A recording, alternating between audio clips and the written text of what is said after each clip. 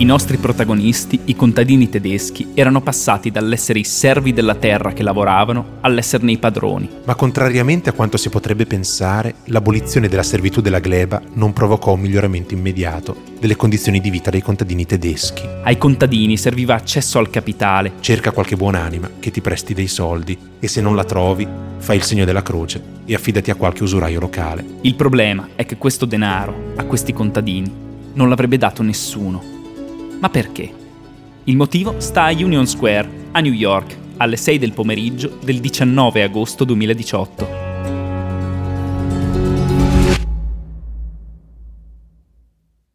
Da Bank Station Podcast, questo è Tinder Trap, il credito cooperativo.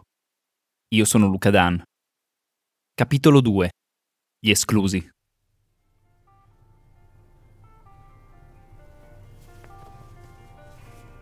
Destra, destra, destra. Carino questo. Destra, destra, destra. Un match. Natascia, sto per uscire per andare a correre. Ti va di venire con me? No, grazie. Va bene, vado da solo. Ma che stai facendo? Ah, Tinder, hai ceduto alla fine. Cosa dicevi l'altro giorno? Ah, che le app di incontri sono da sfigati, me lo ricordo. Sì, sono da sfigati. Infatti lo sto usando solo per fare un esperimento. Anzi, mettiti qui che ho bisogno del tuo aiuto. Ho migliaia di messaggi a cui rispondere. Come migliaia? Fa vedere?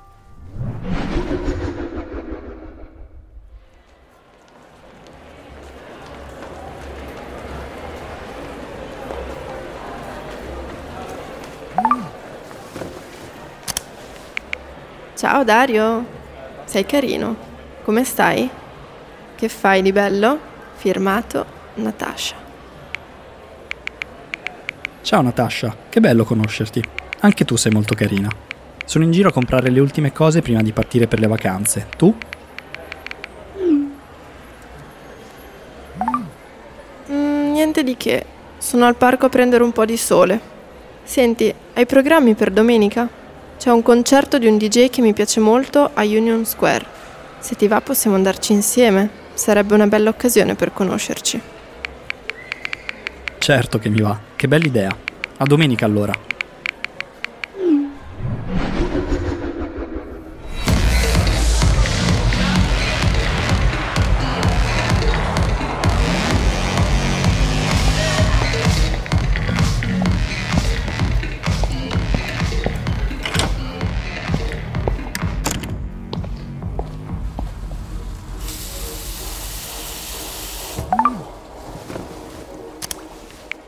Ciao Luciano, sono contenta che siamo un match. Come stai?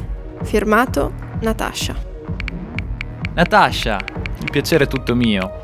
Ora che mi hai scritto, sto molto bene. Tu come stai? Sarebbe bello incontrarsi e chiacchierare di persona. Sono d'accordo. Domenica c'è un concerto fichissimo a Union Square. Ti va se ci andiamo assieme? Mi sembra una bellissima occasione per conoscerci. A domenica!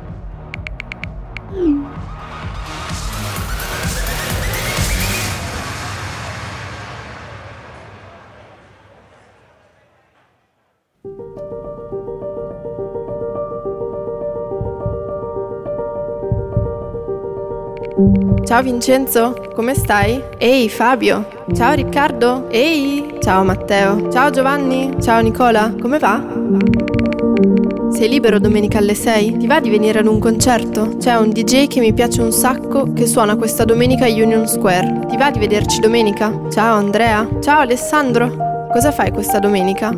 Ciao Simone, ciao Paolo, ciao Luca. Sei libero domenica alle 6 per andare ad un concerto?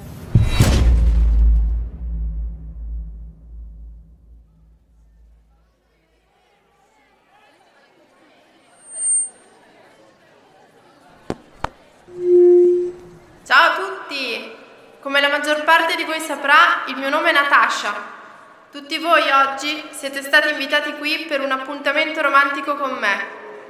Le app di incontri sono molto difficili ed è difficile capire come sono le persone in realtà.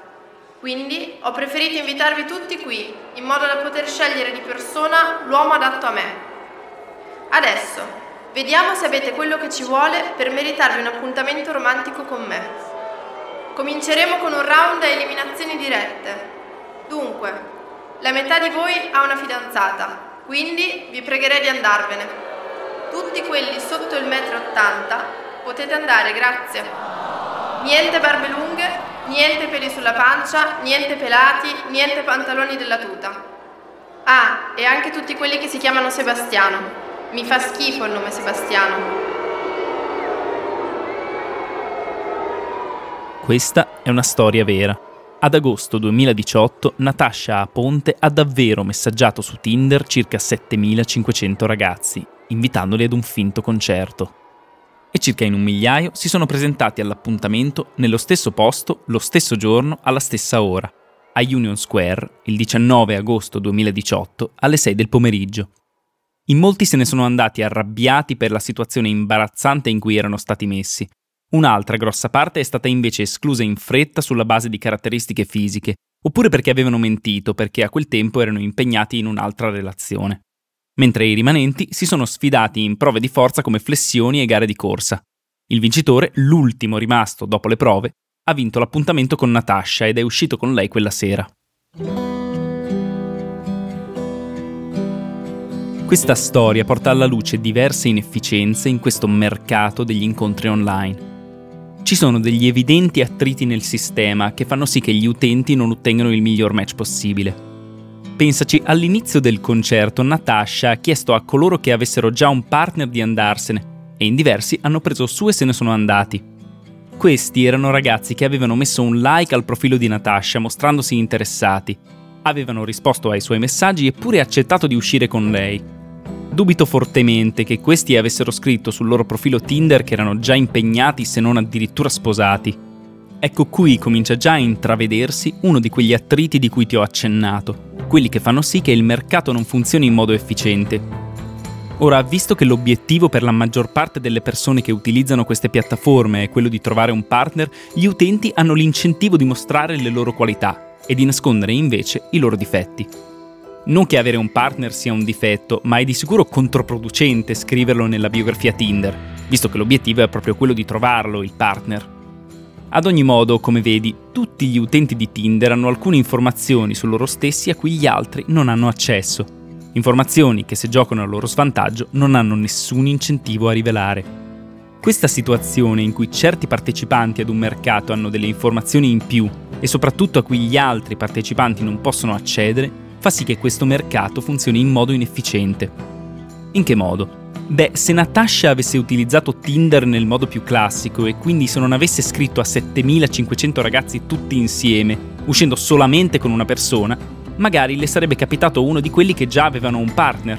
Natasha avrebbe perso del tempo e magari avrebbe perso pure l'occasione di uscire con un ragazzo che effettivamente si sarebbe rivelato un partner perfetto per lei.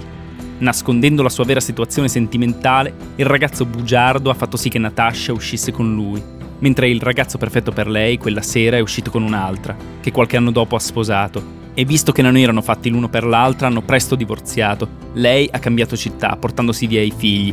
Lui è caduto in una tristezza senza fine, si è attaccato alla bottiglia e ha perso il lavoro. Fanno male le inefficienze di mercato,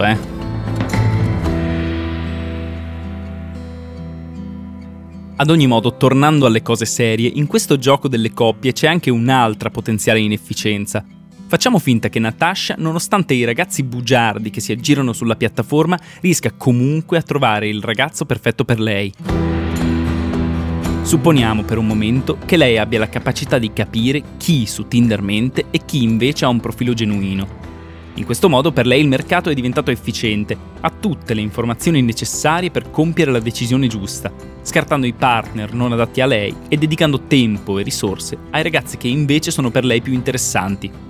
Ed è così che tra tutti i profili trova Gianfranco, single, acquario, amante dei cani e della cucina francese e tifoso della Salernitana, proprio come lei. Si danno appuntamento, si innamorano, vanno a vivere insieme, si sposano. Ma quando uno si sposa e firma il contratto, comincia il secondo round di questo gioco. Gli incentivi sono cambiati. Tinder è scomparso. Non siamo più in un mercato in cui il partner può essere cambiato facilmente e senza conseguenze. Ormai la transazione è fatta. Natasha ha scelto Gianfranco. E in questa nuova fase di mercato, quella post-matrimonio, può venire a galla un altro attrito. Un attrito che può rendere di nuovo il mercato inefficiente. Essendo più complicato ormai venire lasciato per qualcun altro, Gianfranco corre meno rischi se smette di essere il ragazzo perfetto per Natasha. Se prima per piacerle si faceva la barba ogni giorno, ora se la fa solamente una volta al mese. Se prima si lavava quotidianamente, ora lo fa solamente quando deve uscire di casa. Se prima ci teneva ad impressionare Natasha organizzando cene in posti ultra romantici, adesso Big Mac e Chicken McNuggets a manetta. Perché?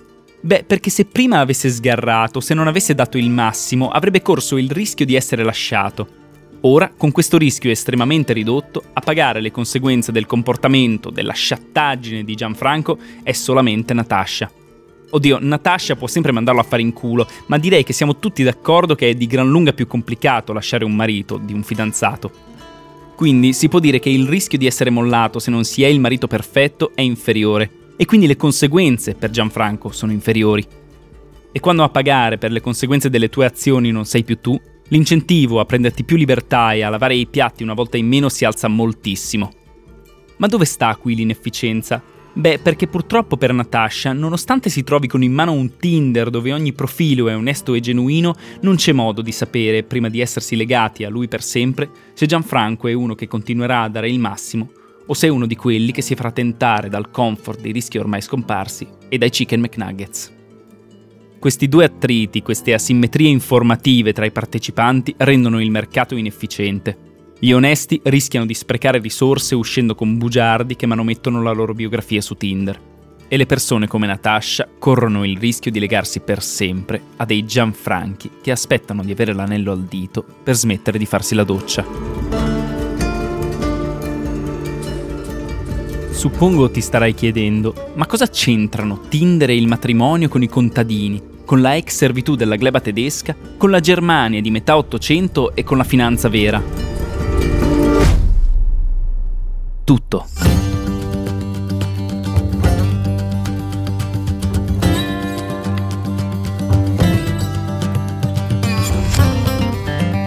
Le due inefficienze di mercato messe in evidenza dalle app come Tinder in realtà hanno un nome. Si chiamano selezione avversa e azzardo morale e sono studiate dagli economisti da decenni. Ma, cosa molto più importante ai fini della nostra storia, sono esattamente i due problemi con cui le banche si scontrano quando concedono dei prestiti. Non solo le banche di oggi, anche le banche di quella Germania di metà Ottocento, dove abbiamo lasciato i nostri piccoli imprenditori agricoli nello scorso episodio. L'azzardo morale e la selezione avversa, infatti, erano proprio i due problemi che impedivano a questi contadini di accedere al capitale di cui avevano un disperato bisogno. Ma restiamo ancora un attimo ai giorni nostri e capiamo bene come la selezione avversa e l'azzardo morale rendono inefficiente il mercato del credito. Cominciamo dalla selezione avversa. Il perché si chiami così è abbastanza intuitivo se si pensa all'esempio che abbiamo appena ascoltato. Su Tinder chi è genuino è costretto ad una selezione avversa, visto che si trova a selezionare con chi uscire tra un pool di utenti in cui si nascondono diversi bugiardi. E visto che Tinder è interamente online, gli utenti non hanno modo di distinguerli finché non fissano con loro un appuntamento ed escono a conoscerli, rischiando così di dedicare tempo e risorse ad una persona bugiarda già sposata o a cui non piacciono i Beatles come invece aveva scritto in maiuscolo sul suo profilo Tinder. Capisci che questa condizione di mercato è decisamente poco efficiente, risorse e tempo sprecati e risultato non ottimale per i partecipanti. Ebbene, questo problema di selezione avversa lo hanno anche le banche quando devono decidere a chi concedere un prestito. Infatti, tra i tanti richiedenti genuini con un ottimo reddito e con un passato creditizio sano, ci sono anche cattivi pagatori che sono incentivati a nascondere certe informazioni negative sul loro conto, magari per confondersi tra i buoni pagatori, per ottenere un tasso migliore sul prestito, oppure proprio per ottenerlo il prestito, visto che se rivelassero tutto, forse la banca neanche aprirebbe loro la porta. La seconda inefficienza che abbiamo visto, come dicevamo, si chiama azzardo morale e si può materializzare solo una volta avvenuta la transazione. Il matrimonio nel caso di Natascia e Gianfranco o nel caso delle banche una volta che il prestito è stato approvato ed erogato al richiedente. L'azzardo morale tende a nascere quando chi corre i rischi non è lo stesso individuo che poi paga le conseguenze di quei rischi, se le cose dovessero andare male. Essendo ormai sposato, Gianfranco non corre il rischio di essere mollato di punto in bianco e se dovesse smettere di farsi la barba o se lavasse la macchina una volta in meno, a doverla lavare una volta in più sarebbe Natascia, non avendo più l'opportunità di cambiare partner così facilmente. Allo stesso modo, chi riceve un prestito, non correndo il rischio di perdere i propri risparmi, ma i soldi della banca, potrebbe essere tentato di usare i soldi per investire in titoli rischiosi, criptovalute, oppure di giocarseli tutti a blackjack. Attività e investimenti che hanno il potenziale di portare altissimi guadagni a breve termine, ma che portano con loro un altissimo rischio di perdere tutto quanto. Ma visto che chi riceve un prestito non sta giocando i suoi sudati risparmi, ma i soldi della banca, il rischio di perdere tutto è scomparso. Se le cose dovessero andare bene, farebbe un sacco di soldi. Ma se le cose vanno male, pazienza. Con la prospettiva di guadagni alti e con i rischi scomparsi, ecco che l'incentivo a mettere tutto sul nero alla roulette si fa bello potente. Ma, come penso sai, le banche non sono diventate ricche istituzioni regalando soldi a bugiardi che si fingono buoni pagatori o a giocatori d'azzardo che si giocherebbero tutto appena usciti dalla banca con i soldi. Per risolvere i problemi della selezione avversa e dell'azzardo morale, le banche compiono accurati screening ai richiedenti dei prestiti. Inoltre, spesso chiedono dei beni, come la casa, a garanzia dei prestiti che concedono. In questo modo diventa più complicato spacciarsi per un buon pagatore e soprattutto, se dovessi spendere i soldi diversamente da quello che hai dichiarato alla banca, pagheresti non poche conseguenze. Oh, brave banche, ben fatto, problema risolto. Inefficienze di mercato? Evitate.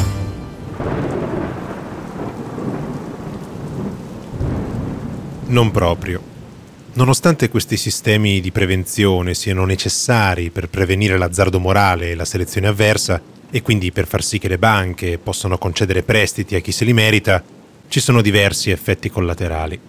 In primo luogo, fare lo screening di tutti coloro che chiedono un prestito è un costo che le banche scaricano sui richiedenti, attraverso commissioni e tassi di interesse più alti. Ma soprattutto, la conseguenza più problematica di questi sistemi di prevenzione delle banche è che lasciano molti individui esclusi dal mercato del credito. Gente povera con un lavoro precario. Individui con un basso livello di istruzione oppure persone con un passato criminoso. Persone che vengono scartate automaticamente dallo screening e che con ogni probabilità non hanno beni da mettere a garanzia o qualcuno pronto a garantire per loro. Tutte persone che in teoria sono quelle più bisognose di un credito, ma soprattutto persone che magari sarebbero ottimi pagatori, che non si sognerebbero mai di compiere un azzardo morale e che si farebbero un mazzo così per ripagare il debito. Tagliati fuori dai tradizionali sistemi di finanziamento come le banche, questi individui devono contare solo sulle proprie forze per risolvere le grandi e piccole esigenze quotidiane che ci si trova ad affrontare nella vita di tutti i giorni. Oppure, nel peggiore dei casi, si vedono costretti a rivolgersi a sistemi di finanziamento alternativi, persone che offrono denaro in prestito con rapide procedure, chiedendo in cambio interessi elevati o altre pesanti condizioni.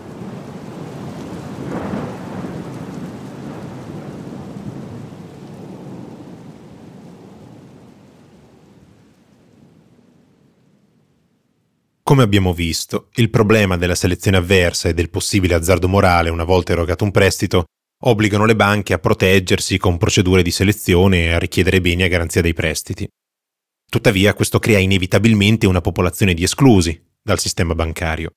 E questi esclusi, nel corso dei secoli, hanno cambiato spesso volto.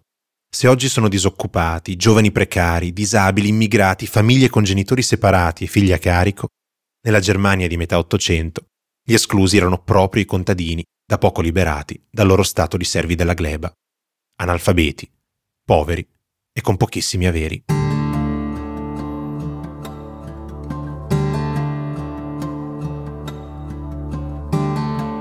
Avevamo lasciato i contadini tedeschi con un disperato bisogno di accedere a capitale per sostenere le loro piccole imprese agricole. Ora, nonostante l'economia tedesca fosse ancora lontana da quella industrializzata anglosassone, Una cosa che non si può criticare agli stati tedeschi di quell'epoca è il loro sistema bancario, già moderno e sviluppato, fatto sia di grosse banche commerciali che di piccole casse di risparmio pubbliche. Ma come le banche di oggi, anche quelle tedesche dell'epoca dovevano proteggersi dalla Tinder trap, ovvero dalla selezione avversa e dall'azzardo morale. Quindi, alla maggior parte dei nostri squattrinati contadini veniva negato l'accesso al credito. Per quei pochi contadini che invece avevano beni sufficienti da offrire a garanzia o che riuscivano a convincere qualche amico a garantire per loro, c'era un altro problema. Le banche dell'epoca, come ulteriore misura per evitare azzardi morali, prestavano soldi con scadenze molto brevi, di solito 3 mesi. Anche per i prestiti a lungo termine, le banche non prestavano i soldi tutti in una volta, ma in piccole porzioni, ogni 3 mesi. In questo modo i debitori erano obbligati a recarsi periodicamente alla banca per saldare il conto dei 3 mesi precedenti e per richiedere i soldi per i 3 mesi successivi. Così le banche si proteggevano dall'azzardo morale controllando ogni 3 mesi come il debitore stava usando i soldi del prestito. Ma come per le garanzie e gli screening, questo meccanismo giocava a svantaggio dei contadini ex servi della gleba. Visto che le banche tradizionali si trovavano quasi tutte nelle città, lontano dalle campagne e dai borghi di montagna, andare in banca ogni 3 mesi era un costo significativo per un umile contadino. Giorni di lavoro sprecati e spese da coprire per il viaggio, ancor più se doveva portarsi dietro un garante per il prestito e coprire pure le sue di spese. Infine, i prestiti a breve termine non erano adatti ai contadini tedeschi. I loro guadagni dipendevano dalle stagioni e dai raccolti, quindi variavano molto di mese in mese. Inoltre, gli investimenti di cui avevano bisogno avrebbero prodotto guadagni solo molto avanti nel tempo. Come poteva un contadino ripagare in soli 3 mesi un prestito preso a inizio anno per piantare degli alberi di melo, i cui frutti sarebbero arrivati solo a distanza di anni?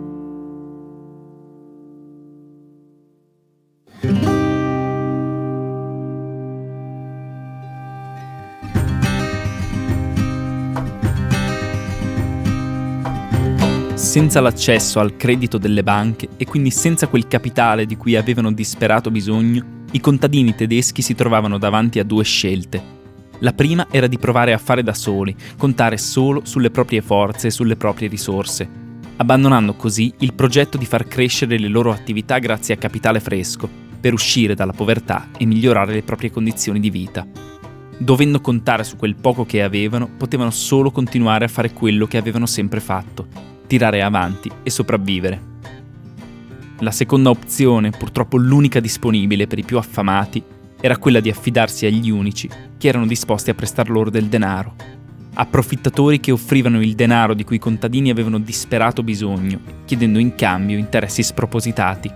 Strozzini e usurai che pian piano si appropriavano di tutte le loro sostanze, sfruttando la loro inesperienza e la loro disperazione. Una famiglia dopo l'altra finiva in rovina. Se da una parte cresceva la miseria e aumentavano a dismisura le difficoltà, dall'altra cresceva il potere e la ricchezza dei finanziatori usurai, che operavano insieme, unendo le forze nel modo più sfacciato e spudorato. La situazione nelle campagne tedesche sembrava senza via d'uscita. Ma a qualcuno non stavano bene queste ingiustizie. Qualcuno aveva trovato il sistema per risolvere la Tinder trap. Come? Con un panificio.